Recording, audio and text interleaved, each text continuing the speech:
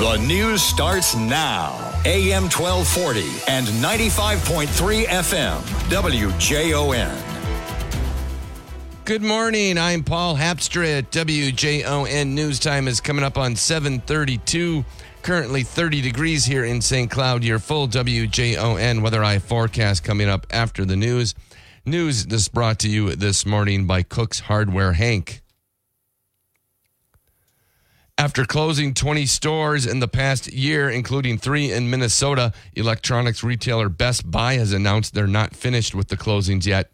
Last summer, the closing of Best Buy stores in Shakopee and Blaine was announced, but the store in Blaine was reopened as an outlet store. Earlier this year, Best Buy announced the closing of the store in Apple Valley. At an investor call last Thursday, officials announced they paid out over $169 million in restructuring expenses in the last fiscal quarter, most of the money going to employee layoffs. Officials announced an expected $135 million in employee termination expenses in fiscal year 2025, which started yesterday. Minnesota sheriff offices issued about the same number of gun permits in 2023 as the year before, just over 65,000. The number of permits issued spiked in 2020 and 2021 when there were over 96,000 and over 106,000 respectively. The Minnesota Bureau of Criminal Apprehension says sheriffs reported there were 222 permits suspended, 51 revoked, 1,307 voided, and 789 denied. Individuals with permits committed 4,700 crimes in 2023. This is the highest number since the state's Personal Protection Act was enacted, but that still represents just 1% of the permit holders, which is consistent with recent prior years. Of the 4,700 crimes committed, just over 3% of them were crimes where the gun was used as a weapon. 60% were DWIs or other traffic offenses. As of today, the total number of valid permits in Minnesota is just over 402,500. The annual report from the BCA is required by state law. Strong demand for free school breakfast and lunch has pushed costs beyond what lawmakers anticipated, and MNN asked Governor Tim Walz, with the larger projected budget surplus, is that an area that you would see that you'd like to put some additional money in? Yeah, I said that's the hill I'm going to die on. Our friends on the other caucus said that's the place they're first going to cut.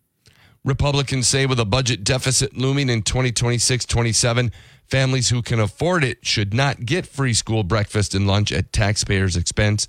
Democrats respond free meals must be universal to avoid stigma in the lunchroom. House Speaker Melissa Hortman says Democrats' commitment to continuing universal school meals is very strong, and kids out there that she's talked to. What they would like us to focus on is improving the quality of the food that they're eating. They're very happy that they're not paying for it, but they would like more good choices. A grant funding projects to improve mental health in central Minnesota is now accepting applications.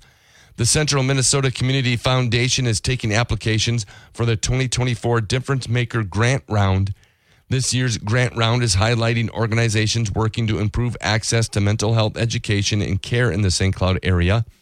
The foundation says in broad terms, those efforts could look like helping to increase the number of mental health experts in the area or working to address the immediate and critical needs of people in the area. Organizations must be nonprofits, schools, or government entities to be eligible for the grants. Applications will be accepted now through April 30th. Since 2018, a total of 27 Difference Maker grants have been awarded, totaling more than $420,000. To learn more or apply, visit this story on our website, WJON.com. WJON News Time's coming up on 7:36, 30 degrees here in St. Cloud. Your WJON Weather Eye forecast is up next. WJON Radar Weather. For St. Cloud and Waite Park today, daytime highs approaching at 61, which could be a record under mainly cloudy skies. Winds out of the east at 8 to 15 miles per hour. Tonight, overnight low of 45, only under partly cloudy skies. Tomorrow, slight chance for scattered rain showers, otherwise more clouds than sun, and a high of 63. Tomorrow night, partly cloudy skies with a slight chance for some scattered rain showers late and a low of 30.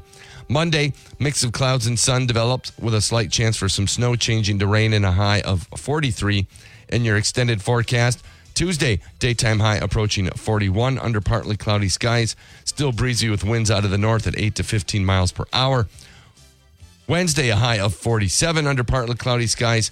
Thursday, 43 for your high with cloudy skies. Mix of rain and snow as well. And Friday, high of 42 under mainly cloudy skies. WJON has an app. You can get the news, weather, contest alerts, listen live, and stay up to date on all things happening in the St. Cloud area. Download it for free wherever you download apps. The WJON app is powered by Bradshaw and Bryant, seeking justice for the injured.